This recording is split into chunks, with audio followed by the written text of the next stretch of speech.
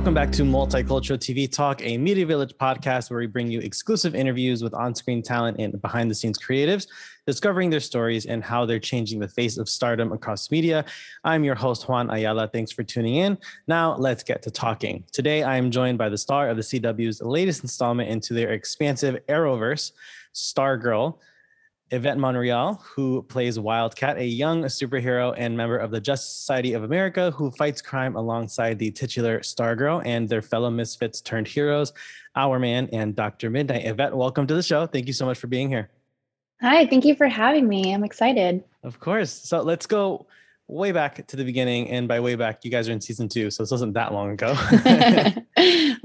But, when you got word you'd booked the role of Yolanda Montez in season 1, what can you remember? What was going through your head? Well, I remember I got the sides of the script about like 2 hours before I went in for the audition. So at this point, I was kind of like, I have to just go in as myself. I don't have, sometimes you want to do character work or, add a little.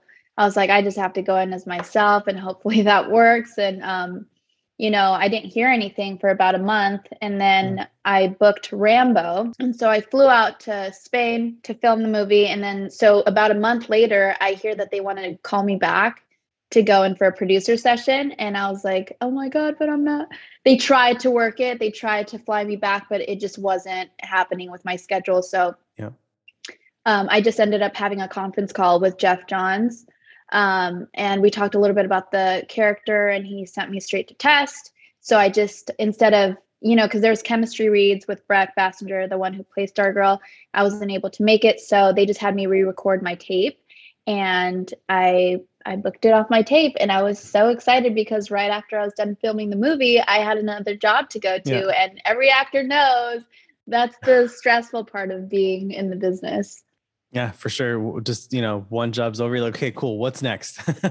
Yeah, exactly. That's the question I always get to at dinners. Right. Yeah, I can imagine. With the superhero genre growing constantly, especially in the CW, did you ever think coming up as an actor that you would be part of it one day? No, it was always a dream, honestly. Like I think for I can speak for myself. I've always thought like, oh, maybe one day I'll play a superhero, but never did I think it was actually going to happen, let alone be a part of something so iconic like the Justice Society of America. It's crazy. And working alongside our showrunner and the writers at hand, it's so cool because they're just so comic book accurate too, where they leave Easter eggs for, season 3 and season 4. And, they're just so on it that you can always just go back to the first season and like tie things in. They're just, it's amazing. It's really cool. I learn things every single day, like being on set and I'm like, oh, and I don't know if you see like on Instagram, there's always like these fans doing little edits and they'll like point out little Easter eggs. And I'm like, why didn't I know that when I was filming it? Like, I wish I would have known that, but it's really cool. It's fun. Yeah, I'm a total nerd. There's a bunch of like YouTube channels that break down like, here's all the Easter eggs you missed. And I'm like, I missed every single one of those. And the CW, like, Jeff Johns and all of the showrunners that are part of all of these DC shows on the CW really set up the show so early for like seasons at a time. That's exactly what I was trying to say. Yeah, exactly. Well put. It's especially apparent like in, like the recaps at the beginning of episodes, it'll be like previously on, and then they pull a clip from like season 1 and now you're in season 4. You're like, wait, they dropped it that years ago. It's crazy how much planning goes into it, but little hints. Yeah. Right. Little hints. And then, but we're even in the dark sometimes, like we don't know what they have planned. I mean, there's so many ways they can take it too. So like sometimes they'll tell us one version, but he has so many like versions in his head where you just never know. Things change all the time. So we're always it's full of surprises, every script. So being that it's a superhero show, did you find it a little harder to connect with Yolanda at the beginning, or were your teen years like somewhat similar to hers, minus supervillains, obviously, in the crime fighting? I mean, no, actually, I felt like this character was super grounded and I just went in playing her as myself. I didn't really have the time to prepare something different. So, I mean, our showrunner always said too, like each character that is on TV, like we have that in ourselves. So is really like he has such good intuition. He says like each character has a piece of that. Like it wasn't hard to choose because it's just like there, you know? Yeah. So no, it wasn't hard to connect. I mean, yes, she's a little younger than me, but it's really easy to just, I don't know, go back to those emotions and just, I mean, besides being in high school, I feel like those feelings are so relevant, like on a, not a daily basis, but they're just very relevant. Like I could feel her pain. I could feel her anger in different ways, in different, you just kind of go, like if Yolanda's feeling pain, I go to a place where like maybe I substitute, you know what that means? So like I just substitute, like whatever brought me the most pain recently, like it's easy for me to substitute. Sometimes I do that, or sometimes like if there's something relevant that I related to in high school that brought back the same feeling, I do that as well. It's just like little things I pull from my own life to make it more truthful for hers, I guess. Yeah, especially in how grounded, like you said, on how grounded these characters are. It's easier for the actors and also just for the audience to relate to these characters and what they're going through, their struggles, their flaws, the positives of them as well. But yeah, I totally get what you mean. I know a bunch of actors, so the whole outside in, inside out type of acting methods. Yeah, it's like a little confusing up there, but it works, you know. Being that Stargirl and you guys had a cameo in the Crisis of Infinite Earths, a whole crazy crossover. With all of these universes being connected in some way, is there an existing Arrowverse character that you'd love to appear in Stargirl? I mean, I said this the other day, but it would be so fun to see Shazam in our show. That would be really cool because, you know, it would be based off the comics. And I mean, Brack said this the other day, but she was like, it'd be weird because of the age difference, but I mean, he's just so funny. We gotta love him. And just like have him switch back and forth a couple times. That would be cool. He's great. I love that movie so much. If there's anything we've learned in the past couple of years, it's how important a representation is across the media. And getting to see a Latina actress play a Latina superhero is just so cool.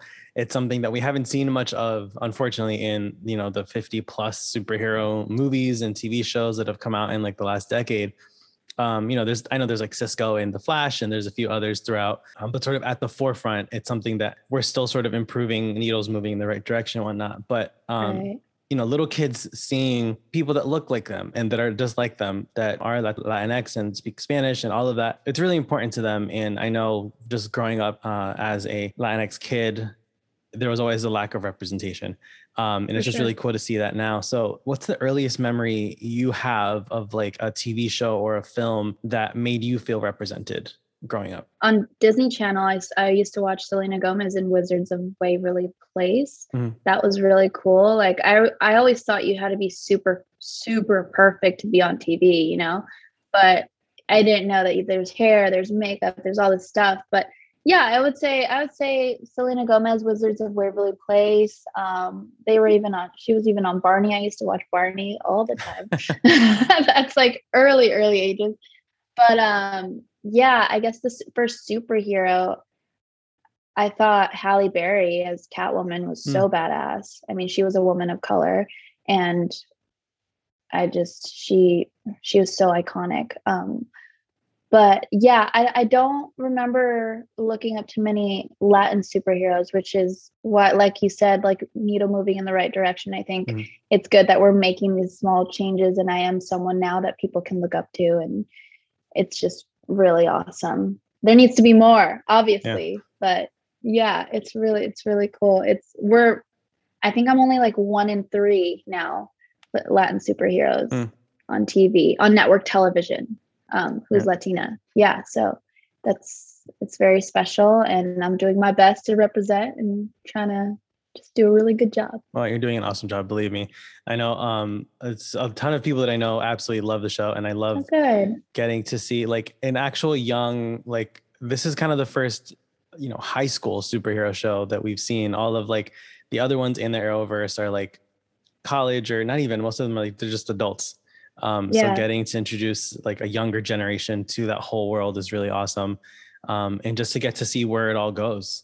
What a superhero is going to be like in college. Who knows? We'll see.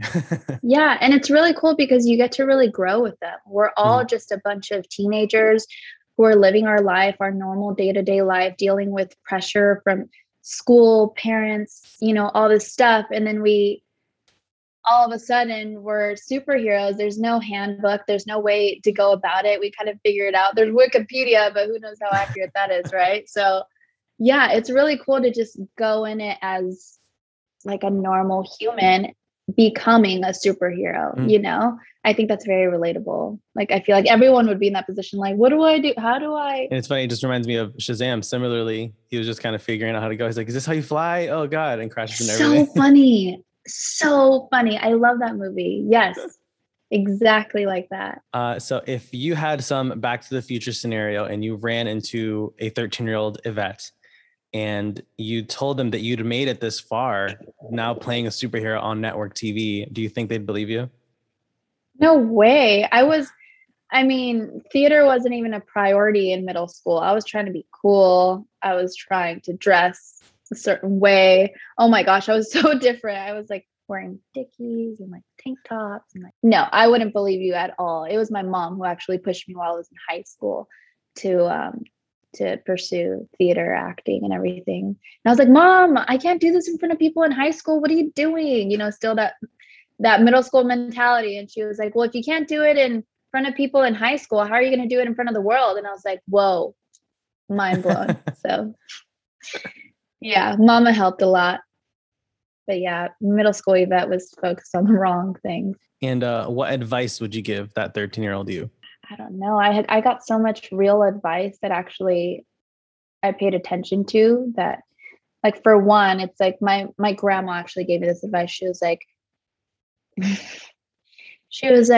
your friends now aren't going to be your friends later. So don't worry. Don't focus on that. And I'm like, what?